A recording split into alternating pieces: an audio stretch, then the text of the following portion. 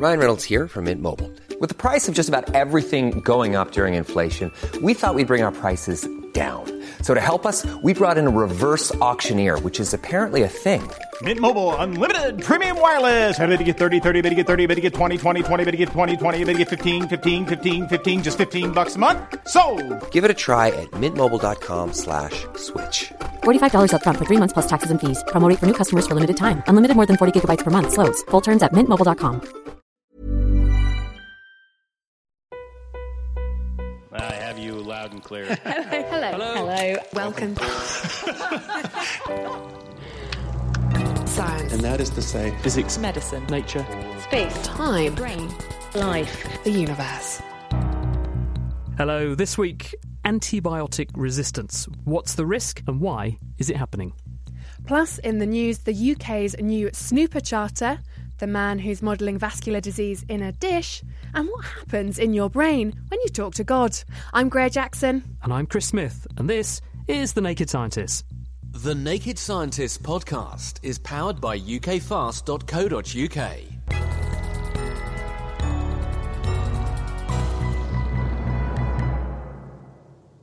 Now, we don't normally start our shows like this, but we're breaking with tradition to ask if you will help us.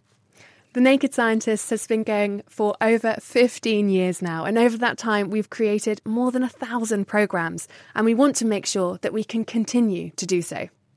And to do that, we need to meet our running costs, but we also want to bring you a new website for 2017.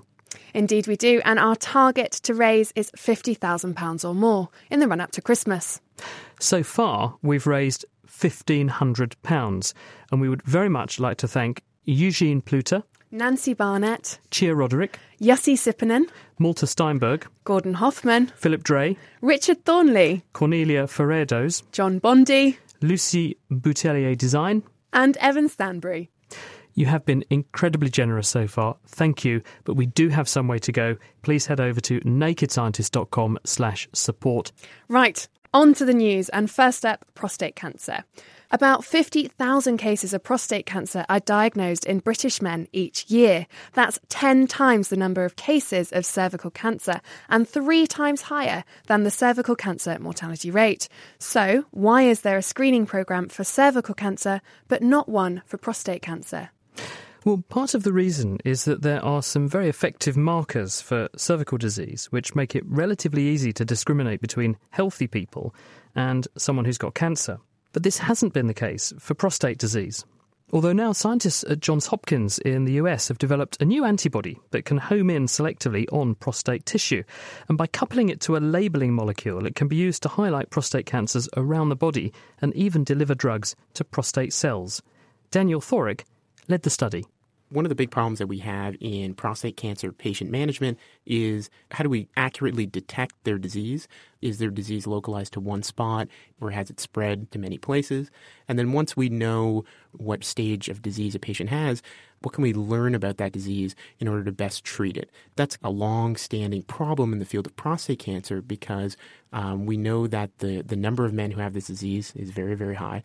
But how we treat these patients optimally is this long-standing question. And this project was really aimed towards developing a new tool to detect disease, to characterize it, and to monitor it.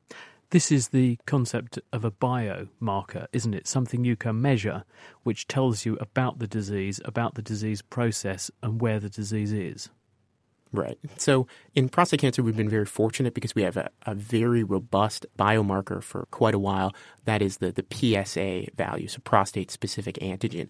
And so this is a protein that is secreted from prostate cells and prostate cancer cells. As men age, we start to see a little bit more of this protein leaking into the blood.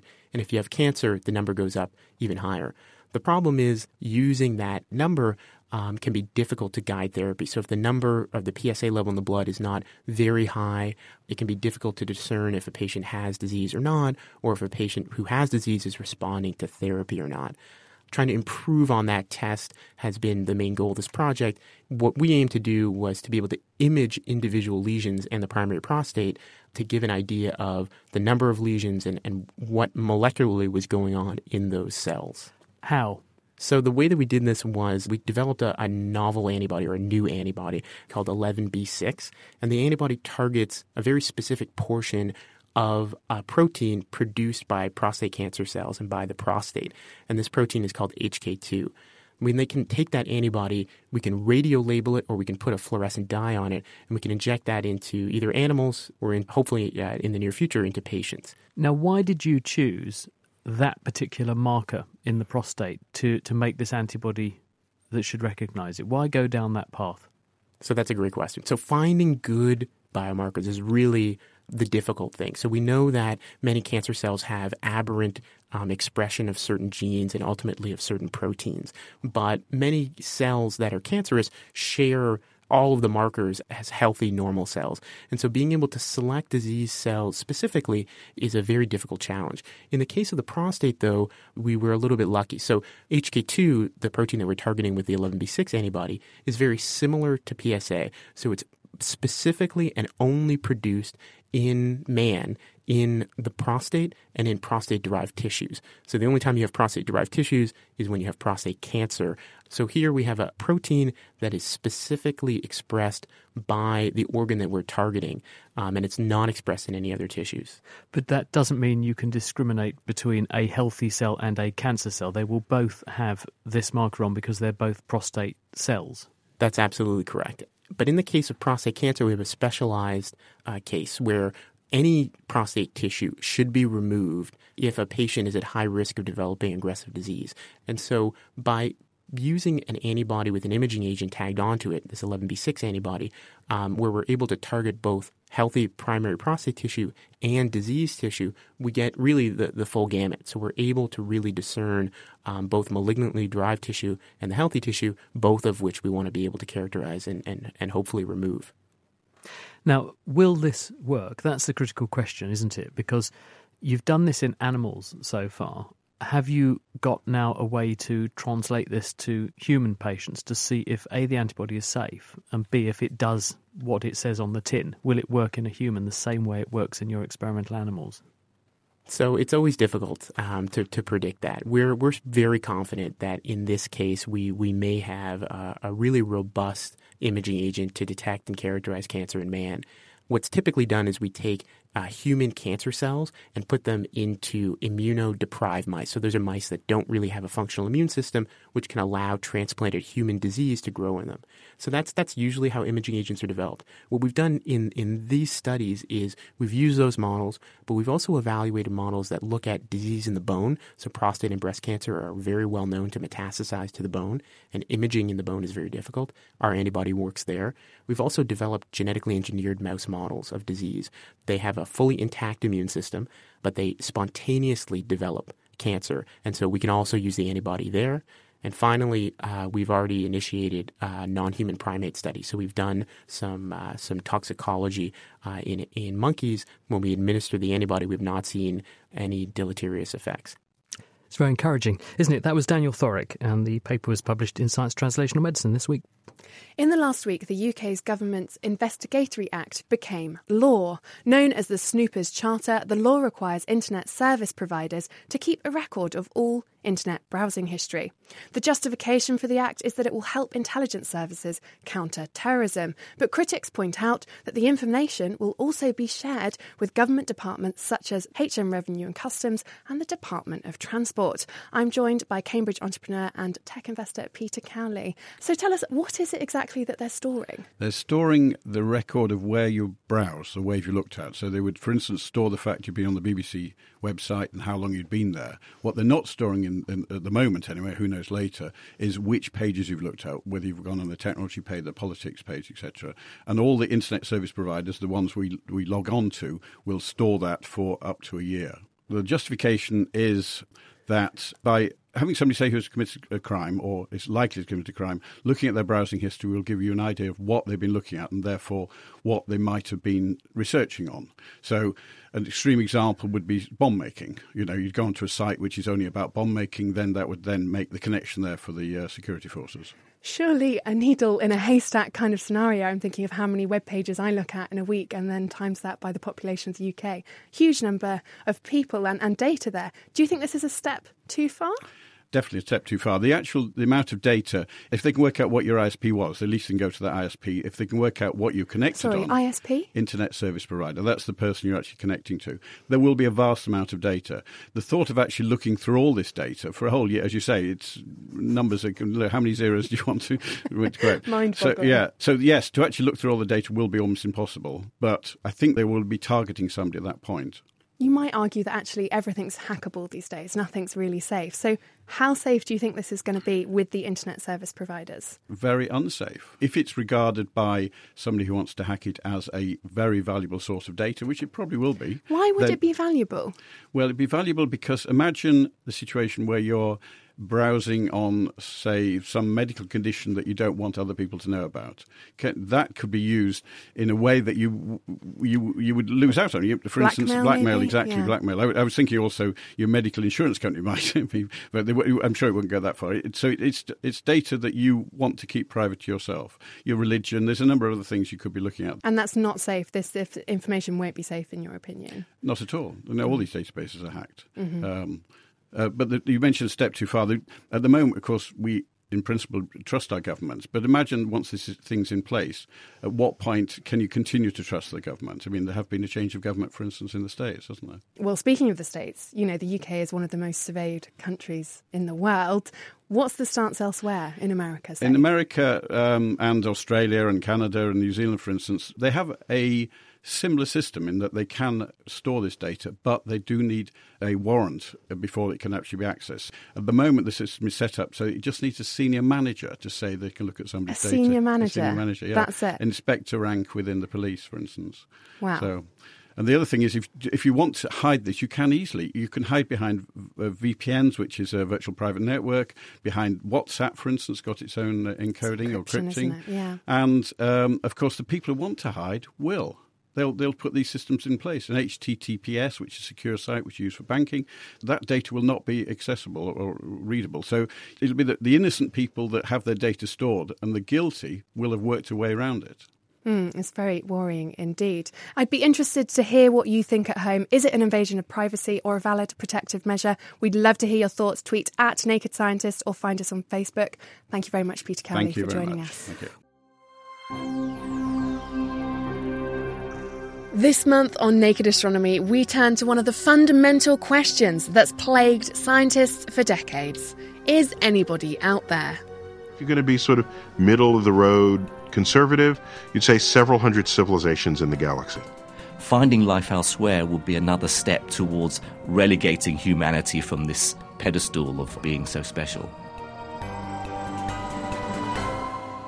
Join me as I ponder the possibilities with a superstar cast of guests, including Neil deGrasse Tyson, Jim Al-Khalili and Dallas Campbell. Just search for the Naked Astronomy podcast. It's The Naked Scientists with Chris Smith and also with Greer Jackson. Still to come, what do sex, drugs and religion all have in common? But first, a new technique that enables doctors to recreate a patient's disease in a dish. And it's been pioneered at Cambridge University, where heart doctor Sanjay Sinha is working on disorders of blood vessels. We take advantage of making stem cells from patients who have diseases. We can actually take a skin biopsy from these patients and using those skin cells, turn them into stem cells. And then we can use these stem cells to generate blood vessel tissues. Basically, smooth muscle cells are the ones we primarily study, and these are the cells that form the walls of most blood vessels. We started off looking at aortic aneurysms, and we focused on a condition called Marfan syndrome. This is a genetic disorder, so it runs in families. People who have Marfan's have overgrowth of their long bones, hyperextensible joints, and in fact, it's speculated that Abraham Lincoln might actually have had Marfan syndrome. That's the sort of typical appearance of somebody. But the biggest problem that these people face is the development of aortic aneurysms. The aorta is the biggest blood vessel in the body. It's like a large hosepipe coming out of your heart. And if that ruptures or tears, it's absolutely catastrophic for the patient. What fraction of people who are affected by Marfan's actually get that problem? Well, a large percentage of them actually, but the majority will have increasing aortic size. And at the moment, the only treatment that's effective for preventing rupture or tearing of these vessels is surgery. There's no effective medical treatment at the moment, and that's what we'd like to do, is to come up with a new treatment that can actually prevent aneurysms and prevent such drastic surgery from being needed. And so using your technique, does that mean we'll gain potentially more insight into why the disease does what it does? That's exactly what we want to do. The smooth muscle cells that we make from the stem cells from the patients, we can see the same abnormalities in the culture dish that we see in a patient's aorta. So the abnormalities to do with breakdown of extracellular matrix, connective tissues, increased stiffness of the smooth muscle cells, the increasing smooth muscle cell death. We see all that in our culture dish as well. So we can use this system now to actually study the sort of molecular mechanisms, what might be causing those abnormalities. We can also use it as a screen to say, well, what new medicines or drugs can we use to try and prevent those abnormalities? Can we take a look at the laboratory where you're making these diseased blood vessels in dishes? Of course, let's go. So we keep the cells in this incubator at 37 degrees. So if you have a look down here, you'll see round patches of cells. Now these are stem cells that we've generated from patients with Marfan syndrome. I'm looking down the microscope and I'm seeing blobs. They look like little islands if I was to look at an archipelago of islands in the ocean. What am I seeing? So you're seeing stem cell colonies. So these are collections of cells. As they grow bigger, we can then treat them with cocktails of growth factors, and then these will eventually make smooth muscle cells. How do you know when they've turned into a muscle cell? Yeah, they change their appearance. They'll start to look like long spindles, so very different in appearance to what we see here, in fact much bigger. And in fact, if you then stimulate them, you can actually see the muscle cells contract. Goodness. And once you've got them into muscle, how do you then start sort of asking questions of them about the disease that they would be harbouring were they in a patient? We can do studies looking at the different proteins that are expressed. We can look at changes in the DNA, whether the cells are alive or whether they're dying. And using all of these approaches, we can see whether the cells are healthy, as you might expect in a healthy vessel, or whether they're reproducing the abnormalities that we see in patients who have Marfan syndrome. Sanjay Sinha. But what does a discovery like this mean for a person who actually has the condition? My name is Shona Cobb and I have Marfan syndrome and I write a blog called Shona Louise. When I was growing up, I went to Great Ormond Street a lot, and to me that was just sort of a fun day out. That's how I associated it. This is the hospital for kids in London. Yeah. And then as I grew older, I learnt more about it. I learnt about our family history and what happened with my uncle and my granddad, who both suffered aortic dissections when they were in their 30s. So I sort of learnt how important it was. And then this year it sort of became more central in my life as we discovered that my measurements were progressing towards the point where they would operate. So this is the main blood vessel coming out of the heart in you is stretching now? Yeah, my aortic root is getting quite close to the point where they usually say it's time to step in. And what will that mean? It will mean major open heart surgery, having a whole part of my aorta replaced to remove the part that has widened to stop it from bursting. So it will be quite extensive surgery, and especially for someone of a young age. How old are you? I'm 19. Now, when you hear about a piece of research like Sanjay has done here, being reported about the condition that is very close to your heart, no pun intended, what goes through your mind? It's amazing. For someone like me, you know, it's going to be up there as a day that I will remember for the rest of my life. And, you know, I'm really not exaggerating, because this is big news for me and many others. We have a rare condition that we often go to the doctors and they don't know what it is, or they don't know enough about it, and they sit there and Google it in front of us. So to have someone say that they've spent time and energy looking into our condition and they've actually found something, which is a big step forward, you know, it's amazing. What about the point, though, that for many people with these sorts of conditions, it will be too late to stop them getting the kinds of complications like you have got? Yeah, I've been thinking about that a lot, because obviously it is too late for me and it's too late for some of my family as well. But I think it brings hope for the next generations to come. And there's a lot of people who have children who have only just been diagnosed with it, or, you know, having babies and wondering if they have it. To be able to have someone say, you know, things might be different for them is what we want. Shona Cobb. So what new avenues has this ability to reproduce a patient's disease in a dish delivered to us.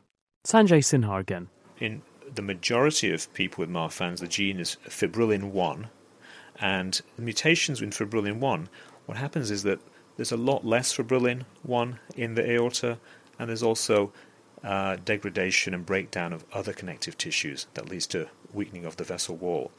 There's also loss of smooth muscle cells, and what our work has shown is that there's another pathway that we've identified mediated through a protein called P38 that's important for smooth muscle cell death. And P38 is overactive in Marfan syndrome. And if we actually block it, we can rescue this smooth muscle cell death. And that's what this new approach is showing you?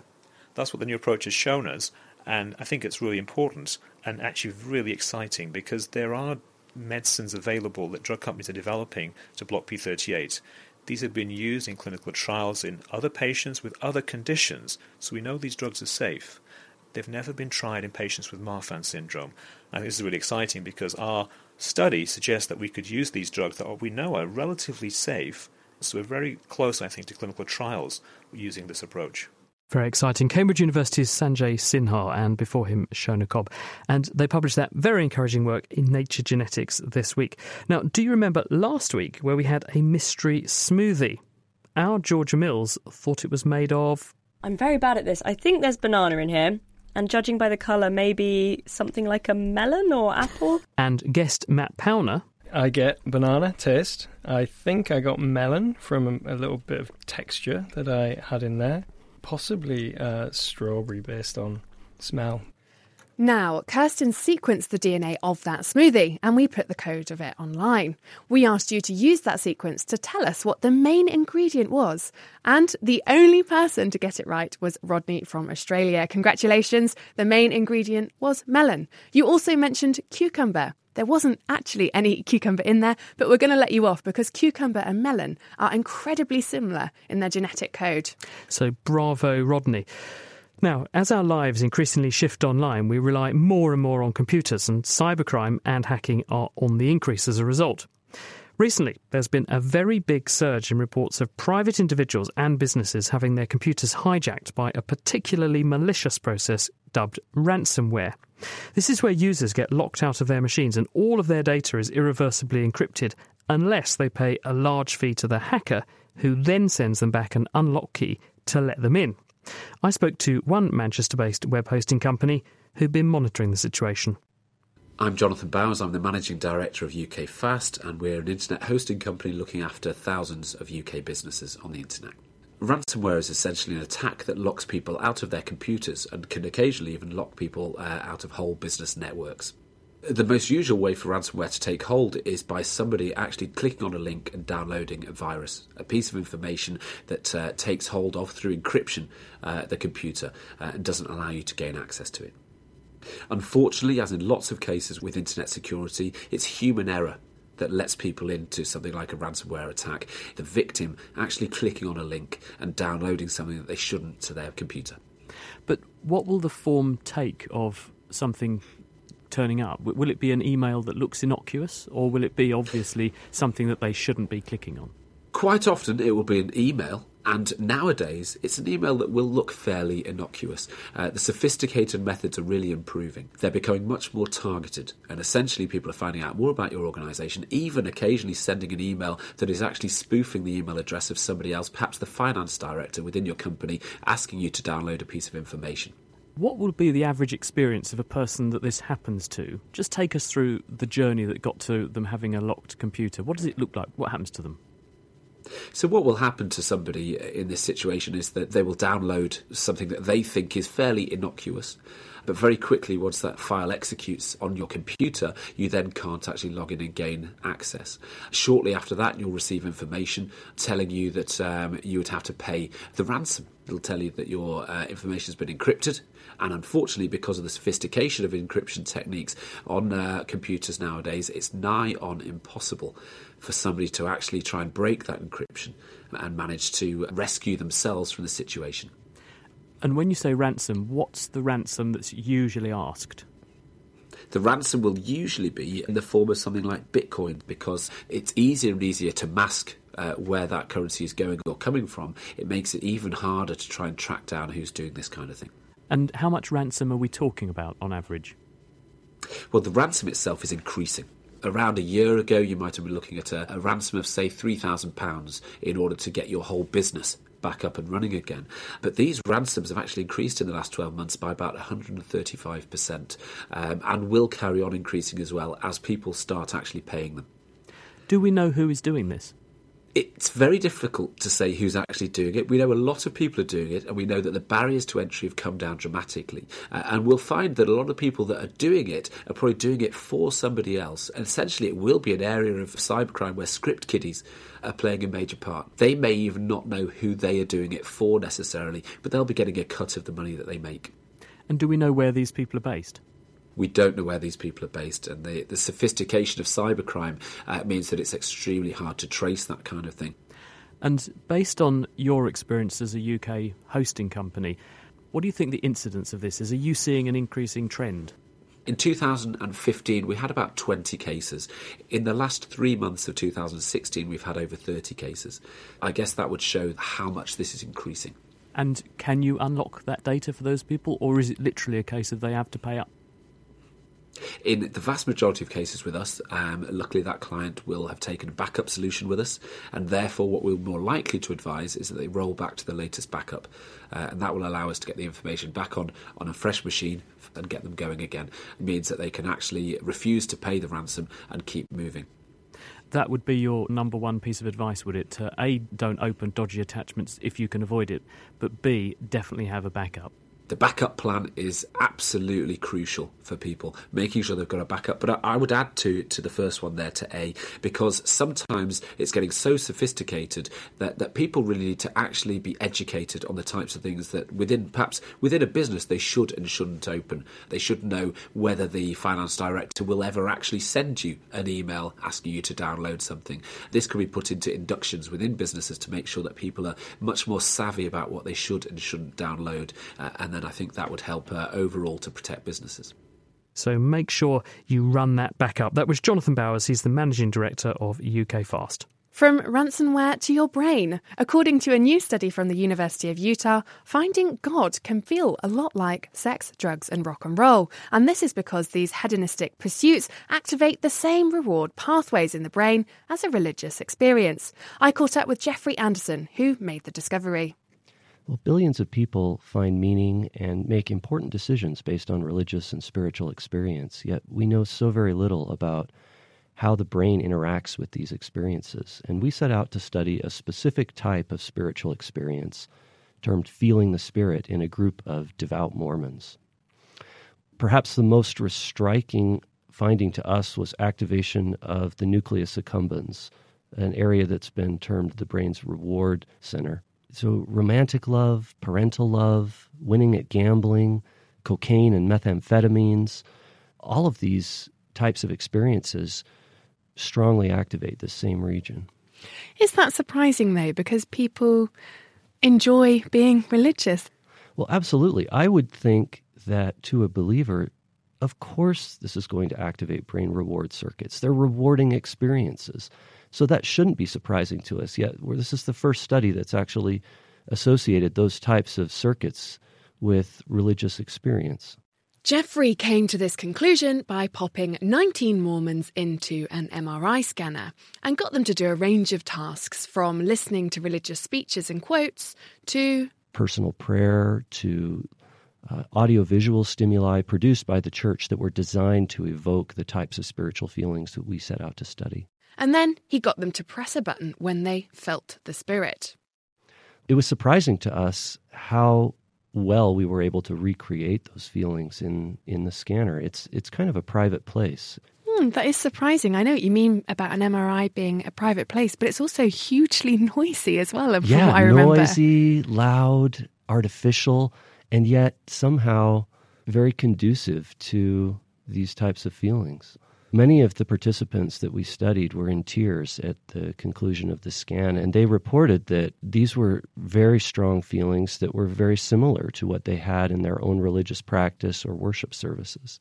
Interestingly, the reward pathway in the brain lit up 3 seconds before the Mormons pressed that button. Their breathing deepened as well, and their heart rate quickened. But is this going to be true of all faiths, not just Mormons? Well, it's a compelling hypothesis. We don't know exactly how this will differ from individual to individual or from faith tradition to faith tradition.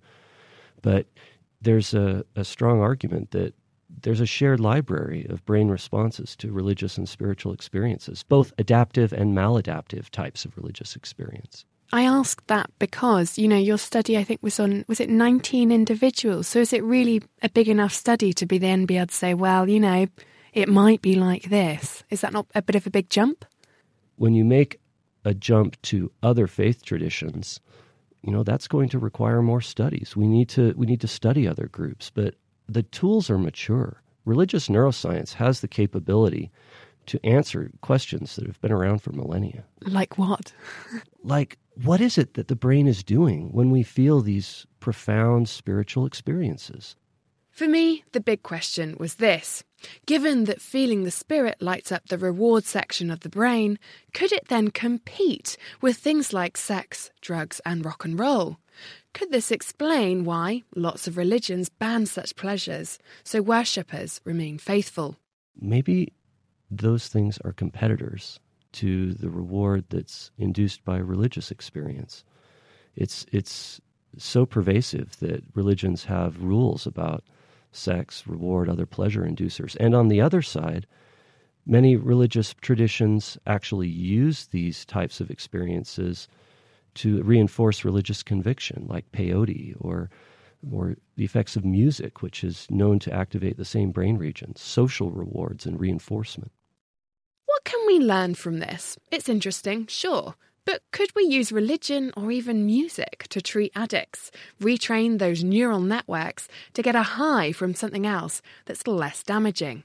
That's a really interesting idea. We know that people who are addicted to drugs and alcohol, many of the treatment strategies have used religion.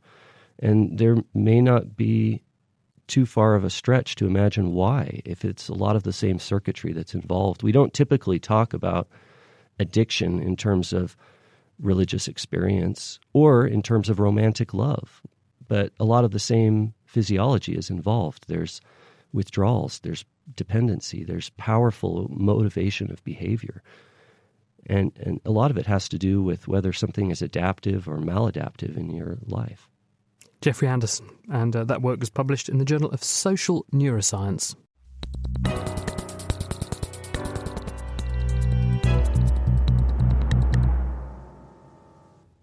It's your favourite science programme, The Naked Scientists, of course, with me, Greer Jackson, and Chris Smith. And now we move on to the main focus of our programme. Are we really facing an antibiotic apocalypse? Antibiotics are chemicals that kill bacteria but leave us unharmed. However, bacteria are evolving so that our drugs are no longer killing them, and in enough species of bacteria become resistant to sufficient numbers of our antibiotics, the treatable are going to become untreatable, and relatively simple infections and also simple hospital procedures could become life-threatening. How serious would this scenario be? After all, antibiotics were only discovered a little under 100 years ago, and we survived up until then, so surely we can do the same again. We're putting the problem under the microscope this week, starting with where antibiotics came from in the first place. Leo Messin went to see UCL microbiologist Adam Roberts. Antibiotic resistance is probably as old as the bacteria themselves. It's a tried and tested evolutionary strategy to produce these natural antibiotics, which we use in medicine, in order to give the bacteria that produce them a competitive advantage over their neighbours. So the majority of antibiotics we're using were first made by bacteria? That's right, yeah. They're natural products which were discovered usually by analysing soil microbes, bacteria and fungi that live in the soil. So we're talking on evolutionary timescales. What's the oldest known record we have of antibiotic resistance then? I can recall a paper in Science a few years ago where they looked at 30,000-year-old permafrost, and the bacteria that they analysed in that sample had resistance genes in their genomes which were pretty similar to the ones that we find in clinical isolates today. How widespread are these antibiotic resistance genes? Is it just limited to soil and permafrost? I mean, I'm in an office right now. My office doesn't have antibiotic-resistant bacteria, does it? I think it probably would. And we could test for that quite easily, actually. If I sent you some swabs up and you swabbed whatever you want to in your office, your desk maybe, or your computer keyboard, and then send those back, we could grow all of the isolates that we can from those swabs, and then we could test for both antibiotic production against a range of indicator strains we have, and we can also test whether the isolates from your swabs are resistant to a whole suite of different antibiotics. So you'll have a swab off. Let the swab off commence.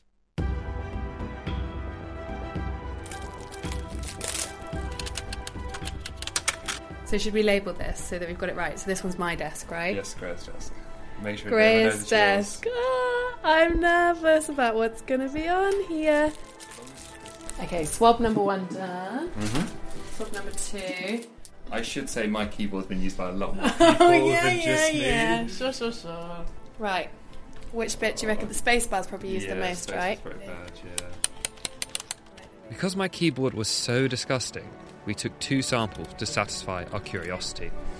Oh, there's black stuff on it! That's probably just because I work so hard. All swabbed up, there was only one thing left to do.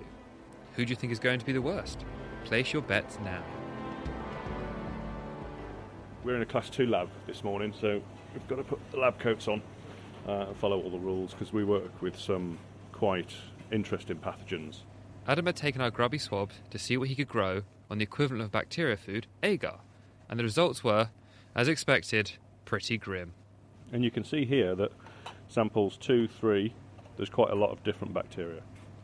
All 3 of the plates had grown a mass of furry stuff. One even looked like someone had sneezed on it. But interestingly, no 2 swabs were alike, despite the fact I swabbed the J key and the spacebar of my keyboard.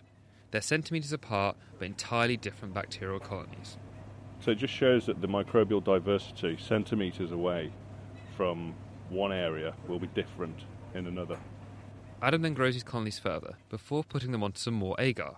But this one contains antibiotics. So if they grow here, it means we have antibiotic-resistant bacteria living on our keyboards. And you can see clearly here, from swab number 4, so this is your second keyboard swab. This is the one which there was a lot of bacterial cells on it, but it all seemed to be the same thing. So that's growing on ampicillin really well. So there was antibiotic-resistant bacteria on my keyboard? Yeah. So it's growing on ampicillin, it's growing on tetracycline, it's growing on kanamycin, it's also growing on chloramphenicol. So it's resistant to all of those antibiotics? All 4, yeah. So it's a multi-drug resistant bacterial isolate. Its resistance profile is quite surprising. Really? Surprising in a good way? Well, I wouldn't have expected something to grow on all 4 of those antibiotics. They're all different chemicals and they all have different activities. So to find something which grows on them all is unusual. Yikes! Where's the desk disinfectant? I fared pretty badly then. But what about Greya? Well, she didn't have any resistance, but she did have bacteria that were killing off other bacterial nasties. The second isolate is producing something, pumping it into the agar, and that's preventing the Micrococcus from growing. Micrococcus is just a weak bacterium. It lives on our skin and does healthy people no harm. However, if Adam matched Greya's strain against something a little more lethal, how would it fare? We've got a multi-drug resistant E. coli, and you can see that the very small zone of inhibition. So Greya's sample has something that appears to be killing multiple drug-resistant E. coli? That's correct, yeah. So what we really want is something that can kill exactly this type of bug, because that's what's causing problems in the clinic. So it's really encouraging that we find something like that. So it just shows how easy it is to find antibiotics pretty much anywhere in the environment. Whether they're new and useful for medicine, obviously will take many years of study to find out. But if we don't look, we won't find them. That was Adam Roberts there, and if you'd like to learn what is lurking where you live and work, then actually you can get in touch with Adam via his website. It's swabandsend.co.uk, and you can get your swabs tested. Now, are we going to get rich from our particularly interesting strain that grew on your computer, Greya? Well, great minds think alike, because I put this to Liam, and sadly not. It may have been growing on my keyboard, but because Adam has discovered it, it belongs to him. So can we actually see what these bugs look like then? Yeah, it's pretty grimy. I've got some photos of the Petri dishes here in which we've grown. These first two are lians. They sort of look like yellow lichen on a Petri dish, don't they? Yeah, lots of little blobs of bacterial colonies. Yummy. And then at my plate, I've got something similar, this yellow lichen-y stuff. But then I've also got this weird milky substance at the top corner as well. Some kind of mould, isn't it, or something? Yeah, it doesn't look particularly nice. Swarming all over the plate. But nice. What's particularly interesting is this last plate that Liam and Adam discuss. And this is a plate with bacteria already on it. And we put that little E. coli killing strain that was on my keyboard and we grew it. And what's really interesting is you've got this crater, this white section, and then it's got this blast zone where it's killed everything around it. Yeah, Pretty so awesome. the bug colony from your desk is in the middle and there's nothing growing to about a centimetre all around it. It's just killed off all the bugs. I know, it's pretty amazing, isn't it? I'm kind of glad to have that on my keyboard. Maybe I'm protected against E. coli now. Maybe we should share out keyboards and just rotate them around the office. Well, you can see the pictures for yourself on Facebook. Just head to facebook.com/thenakedscientists. Now, how do antibiotics, including those being made on my keyboard, actually work? Here's Georgia Mills and Tom O'Hanlon with the gruesome ways in which antibiotics annihilate bacteria. There are 5 main ways in which antibiotics can kill bacteria, and they all involve exploiting differences between bacterial and human cells. The first drug on the market was penicillin, discovered by Alexander Fleming back in 1929. This blocks the ability of the bacterium to build a tough outer cell wall, and this causes it to swell up and burst. And secondly, below the cell wall is the cell membrane. This regulates concentrations of salts and water inside the cell. Antibiotics called polymyxins break open the membrane, causing the bug to spill its guts and die. Thirdly, bacteria use DNA just like we do, and antibiotics such as ciprofloxacin, which is sometimes given to patients with urine, skin and chest infections, stop bacteria from copying or repairing their DNA, causing them to keel over. Fourth, you can stop a bacterium in its tracks by ensuring it can no longer make the vital nutrients it needs to live. For instance, some antibiotics like trimethoprim prevent bugs from making the essential folic acids they need to grow. And finally, number 5, you can send in a drug that stops the assembly line in a bacterium's protein factory. Without proteins, a cell can't survive. Drugs like tetracycline work this way and are commonly prescribed to people with acne or chest infections. So, in summary, to kill a bug, you can either burst it, pop it, neuter it, starve it, or just break it. Makes you glad you're not a bacterium, doesn't it? But how do bugs sidestep antibiotic assassination, as we just heard? Well, Hendrik van Veen is from the University of Cambridge, and he works on how this happens. One of the things, Hendrik, you look at is what's called an efflux pump. So what is one of those? Efflux pumps are really interesting ways by which bacteria can overcome toxicity of antibiotics. Might one consider these efflux pumps to be a little bit like a sort of bacterial vacuum cleaner which sits in the cell and grabs stuff, detritus, dirt, molecules that shouldn't be there and just picks them up and throws them out? Yeah, so antibiotics, well, are compounds that can bind to membranes, and then they can move into cells and bind on the inside of the membrane, and from there they move on to bind to targets. And these efflux pumps, they are in the membrane and they have binding sites, basically suck up antibiotics from the membrane and then throw it out. So they sound like quite bad news if they're able to spread and propagate. Why can't we just make some molecules which are effectively antibiotics that will go in there and block these efflux pumps up? Well, one of the reasons is we in our body also have multi-drug efflux pumps, and they're really important for protection of organs like the brain against toxic compounds. And so if we would be able to make inhibitors of bacterial efflux pumps, there is a very good chance that these inhibitors will also block efflux pumps in our body. Oh dear, so the whole premise of an antibiotic chemical which is exploiting differences between bacterial cells and human cells, that would be lost, because if they're so similar to our own, then we end up causing harm to ourselves in the process of trying to kill the bug.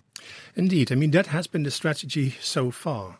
I think these days people look in very great detail at the shape of these efflux pumps, and from the structures it might be possible to make new agents that are really selective for bacterial efflux pumps and not for the human ones. So how do bacteria become resistant other than by having efflux pumps?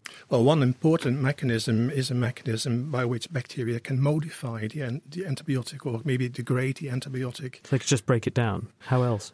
You also have mechanisms where you have mutations in targets that actually make these targets no longer interact with the antibiotic. So the bacterium's changing shape, so the antibiotic molecule can no longer dock with whatever it was hitting before. Yes. And also sometimes you have amazing mechanisms where bacteria produce a lot of target, and then these targets, some of them escape the actions of antibiotics. And then the pathways that normally lead to the synthesis of new building blocks for new cells still occur. So basically they're just out-competing the antibiotic because they make so much of the thing the antibiotic hits. There's just no way of getting enough antibiotic in to outcompete what the bug's doing. Yes, indeed. And I think it really shows that antibiotic resistance mechanisms co-evolved with the use of antibiotics as a way to compete with other organisms in the natural environment. Hendrik, thank you. That's Hendrik van Veen from the University of Cambridge. This is The Naked Scientists with me, Greer Jackson, and Chris Smith. Still to come, we're finding out if antibiotic resistance really is as catastrophic as everyone says it will be. As Hendrik pointed out, part of the problem lies in the fact that these bacteria evolve resistance to our drugs through things like efflux pumps. But what if you could have an antimicrobial agent that evolves with the bacterium so that no matter how many clever tactics the bacterium develops, the treatment will stay in step and keep on killing it? This is what the University of Leicester's Martha Clokey has been working on. She's been using a virus that selectively attacks bacteria, these are called bacteriophages, to tackle hospital superbugs. How have you harnessed a virus to kill a bacterium? Bacteria have got natural viruses that infect them. So the same way that we have, for example, flu and Ebola viruses that attack humans, bacteria have got their own natural enemies in the form of viruses that target and kill them. How do they do that? They attach and then they inject their DNA into that bacterial cell. They turn that bacteria essentially into a virus factory and then they pop out. And maybe 100 viruses will be released, which then specifically go and infect other members of that same bacterial species. Sounds like a lovely way to die. And why is this virus better than using antibiotics then?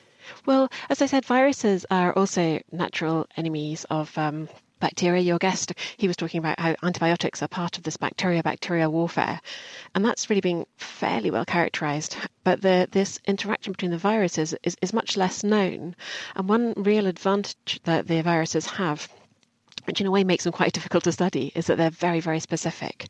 As you said, I'm working with superbugs, Clostridium difficile, and viruses that will infect them won't infect other bacteria that are in us and on us. I know there are multiple strains of things like C. diff, so would you need one virus to kill them all? How specific are you talking? Yeah, so they're specific within a species and also within a sort of a subset. So with Clostridium difficile, there's over 450 different types. I know it's quite bad. But generally, if you look at any one hospital at a time, you'll find there's about perhaps 12 strains circulating. Just 4 viruses actually within Clostridium difficile are enough to be able to kill 90% of all of the strains that are commonly found. So you do need a number of viruses. That's pretty good going. So the other thing I know that's really important about when you're using a virus is biofilms, the things that bacteria create to stick to where we get infected. And I know that your viruses are actually taking away that. But what's the other benefit of this technique?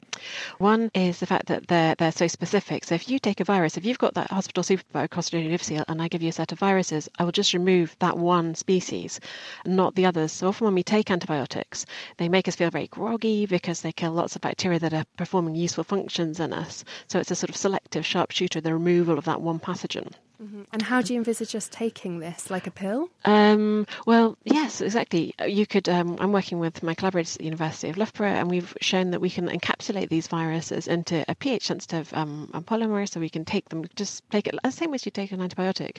So you'd take this pill full of viruses, and they'd get through that acidic stomach because viruses don't survive well in those acidic conditions. So you've got to get them through the stomach into the area where Clostridium is causing infection. And there's no danger of us being infected affected by this virus as well, isn't there? No, absolutely not. No, the viruses need very specific proteins on the surface of the receptors to hook onto. So there's no way that they could jump from a bacteria to a human. As I say, even within the same bacterial species, they're pretty selective.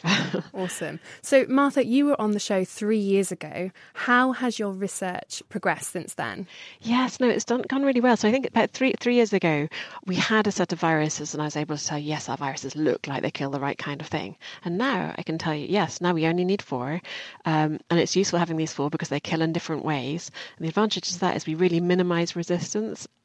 The other thing that we've done is we've designed lots of different complicated models to mimic how the virus kills us. So we can create them in artificial guts, on epithelial cells, and on a whole bunch of different, more complicated insect and other models. And we've shown that the viruses work really well in those different models. Well, it sounds really exciting. Very briefly, you know the question I'm going to ask you. When are we going to be seeing this in the clinic, or is it there already? Well, there are clinical trials that are currently going on with other bugs at the moment, and there's an EU project that's doing a study, and there's another one in the States and Australia. So we're seeing clinical trials now for the first time as a revival of those. You can have them in the clinic in some countries, Russia, Georgia, but we're cottoning on to the fact that we need to use them in the West, and clinical trials are finally starting to happen. Well, I look forward to that. Maybe our future is pitting one microbe against the other. That was Martha Clokey from the University of Leicester. Now, agents like those that Martha is working on take time, as she was saying, to develop. So what is the likely outcome in the interim? A report in 2014 estimated that some 700,000 people a year die from antibiotic-resistant infections, and if nothing gets done, that number could rise to 10 million a year by 2050. With us is Nick Brown. He's a medical consultant and a microbiologist at Addenbrooke's Hospital in Cambridge. Nick, these numbers sound terrifying. Should we be worried? Yes, and I think although, as you say, these are only estimates, the numbers are really quite scary. The same report that you quoted also put a financial value on antimicrobial resistance and estimated that by 2050, the cost to the world would be in the order of $66 trillion. These are really quite scary numbers. Is this lives lost, productivity lost, infection control mechanisms in hospital? Is that where the money's going? All of the above, really. So just to give 2 examples, if we don't have antibiotics to treat infections in patients with cancer who are having chemotherapy, then we might not be able to treat the infections that these patients have, and they may not survive their treatment. Likewise, if we can't do hip replacements without patients getting infections that can be treated, then why do the hip replacement? And then people can't go to work. So all sorts of effects, and these estimates try to take all those into account. We made antibiotics in the first place. We've had plenty so far. It's only now become a problem when we're better technologically endowed than we have ever been. So why don't we just make new antibiotic molecules? There really has been a sort of dearth of new antibiotic development in the last 20 years or so, and I think this really sort of crept up on us. We are used to simply replacing an antibiotic with another one when we can't use it anymore because of resistance, but now there just aren't any left. It takes a long time to develop an antibiotic, and in recent years, a lot of the big pharmaceutical companies have decided that this really isn't an economic field or market that they want to be in. Is that just because there's a real risk your drug is going to quickly develop resistance, therefore you might not make your money back, so much better to go for conditions like high blood pressure, stomach ulcers, because people will be on your tablets for years and you'll make lots of money? Absolutely, yeah. Shouldn't the government step in then? It's something that is being debated at the moment internationally. Is antibiotic resistance a public health issue, not something that should be governed by a market? Now, why is this happening at all? In the sense that if you look at the pre-antibiotic era, before we knew about antibiotics, before we even knew that bacteria caused things like tuberculosis, death rates in London, for example, in the 1800s were plummeting. People were living much longer and they weren't dying of these infections. So why is this happening now? Can't we just live a cleaner life? I agree with you. I think that living a cleaner life helps prevent infection. I think improved hygiene is an integral part to the control of antibiotic resistance. If we look to developing countries where some of the hygiene standards, availability of sewers, clean drinking water, etc., is not so good, then these are hotbeds for the spread of antibiotic resistance because the prevalence of infections in these areas is so high. And we do have to do something worldwide to improve the situation, and that will help us not control, but to keep antibiotics sustainable into the future. I think we all need to learn how to use or treat antibiotics as a scarce resource. Well, China aren't doing that, are they? I mean, The Lancet published a paper last year showing 12,500 tonnes of colistin, an antibiotic of last resort here in the UK for certain infections, and they give it to farm animals. Which is why it is so important that we emphasise that this is a true, what is called a One Health issue, that it's not just antibiotic use in humans, but also in agriculture and in the environment as well. I just wanted to ask you, Nick, I've got a list here of things here that people like me can do. Number one on the list is finish your course of antibiotics. Why is that important? It's quite possible that the infection that you had will either come back or relapse in some way and need further antibiotics in the future. And unfortunately, because resistance can develop within you as well as within the population of bacteria, it's quite possible that the next time round you won't respond to the antibiotic that you're given. And number two is don't use your friends. Presumably this is because you might not be treating the correct infection. And I guess that's bad for exactly the same reasons that you've just stated. Yes, and I think it's very important to stress that people shouldn't access antibiotics themselves. There are a number of ways that you can do that, some legal and some so legal. Like on the internet, maybe? Absolutely, yes. And you should always access antibiotics through a registered prescriber. I didn't even know you could order antibiotics on the internet, actually. Number four is don't pressure your doctor for antibiotics for a cold. I know that's a virus now after this show, but is it just that you're making your doctor feel pressured? And I suppose the other side of that is that's not very nice, really. Yes, and I think it's important that people know what to expect from a viral infection as well, not just that viruses don't respond to antibiotics. But, for example, if you have a sore throat, you may still have symptoms 6 or 7 days after it started. If you have bronchitis, it can go on for 3 weeks, which is really quite a long time. And if you don't appreciate that, then you may be worried and go to your doctor expecting antibiotics.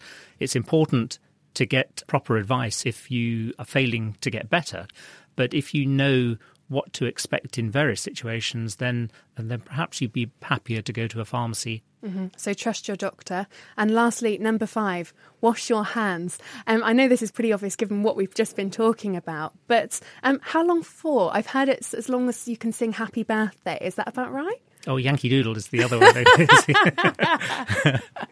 Yes, probably longer than we all do it at the moment is the easy answer, perhaps. But certainly washing your hands is one of the most effective ways that you can stop any infection from being transferred from one person to another. And hand sanitizer versus soap? What we do in hospitals is say that if your hands are physically clean, that is, they're not covered in dirt, then an alcohol sanitizer is absolutely fine.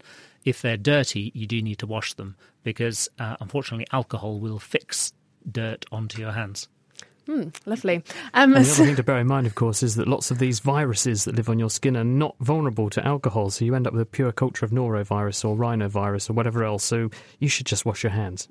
Salient advice there from Chris and Nick Brown from Addenbrooke's Hospital in Cambridge. Thank you very much, and many thanks to all our other studio guests this week. That was Martha Clokey, Hendrik van Veen and Peter Cowley. And we finish this week with our question of the week. And this is where you put your questions to us and we find someone expert to answer them. And this time, we've been looking at Mitchell's chemical conundrum. Why doesn't water burn? It is made of 2 of the 3 things that you need to make a fire, fuel in the form of hydrogen and oxygen, and yet it doesn't burn. My mum says that it's because it is wet, yet oil, petrol and many other wet liquids burn. Why do these liquids burn? This has always baffled me. Well, it's now baffling me too, Mitchell. First, though, I think we'll need a little bit of a refresher on what actually happens when we burn something. Here's Peter Wathers from the University of Cambridge. Well, this is actually a chemical reaction that's taking place between the fuel and the gases in the atmosphere, the oxygen. So, for instance, if hydrogen gas, which we know is very, very flammable, this burns because it will chemically combine with the oxygen that's in the air, and this will form water. Wait, A fire makes water. Chemistry never fails to surprise me. But what about liquid fuels? Now, other things burn, such as petrol, a nice wet liquid, because this also contains things that can react with the oxygen from the air. So the petrol is made up of the elements carbon and hydrogen combined together, and each of those combine with the oxygen to form carbon dioxide, and again more water when the hydrogen part of the petrol combines with the oxygen. So this is what's happening when things burn. Energy is released in a very violent reaction as energy comes out as the elements hydrogen or carbon combine with the oxygen from the air. I'm with you, but if water is made of hydrogen, and that's very flammable, and oxygen, which sustains a fire, then why doesn't water burn? Well, in a sense, the answer is because it already has carried out this reaction. The hydrogen is already chemically combined with the oxygen from the air. So there's no way it can do that again. That's because the bond between two hydrogen atoms and an oxygen is so strong, you need lots of energy to pull them apart. Much more energy than, say, a wood fire creates, and that's why firemen use water to put out fires. The water cools the combustible material and also helps stop the fuel come into contact with the air, the oxygen, which is the thing that sustains the fire. But as you well know, we don't just use water to put out fires. Similarly, carbon dioxide is another good fire extinguisher, especially for things such as wood burning or petrol and so on, because again, this is already combined. The carbon has combined with the oxygen to form a very stable compound, carbon dioxide. However, if you tried to put water on a magnesium fire, that would be hot enough to break the H2O bond, and it will actually make your fire worse. So let's leave any fire extinguishing to the experts. Now, we also heard from Brendan on Facebook, who wrote to us with the correct answer, and James got in touch and added, a very important thing to remember is that compounds do not necessarily take on the properties of the elements from which they are made. Chlorine is a toxic gas. Sodium is a metal that explodes on contact with water, but sodium chloride, that's otherwise known as table salt, is absolutely fine to put on your chips, of course ignoring the slightly elevated risk of heart failure and high blood pressure that goes with it. I'll bear that in mind. Thank you, James. Next week, we'll be answering a rather astronomical question from Mikhail. If in some miraculous way one were able to pee standing on the surface of the moon, what kind of an arch would it create? I have to admit, not something I've ever considered. Chris? No, me neither, funnily enough. If you have any bright ideas, do let us know. You can find us on Facebook, you can tweet at Naked Scientists, or join in the debate on the forum. That's nakedscientists.com/forum. And that is it for this week. Thank you to Greer and Liam for production. And do join us next week for our Q&A. If you have a science question that you've been pondering on and you'd like us to answer, send it in. We'll see what we can do. It's chris@thenakedscientist.com. You can tweet at Naked Scientists, or you can find us on Facebook. The Naked Scientist comes to you from Cambridge University and is supported by the STFC, the EPSRC and Rolls-Royce. Until next time, from me and the rest of the crew, goodbye.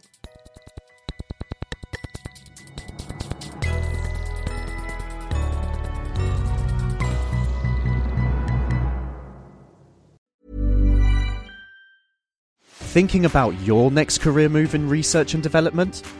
Then it's time to make your move to the UK. The nation that's investing £20 billion in R&D over the next 2 years.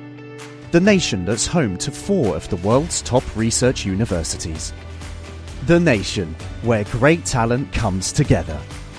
Visit gov.uk/great talent to see how you can work, live and move to the UK.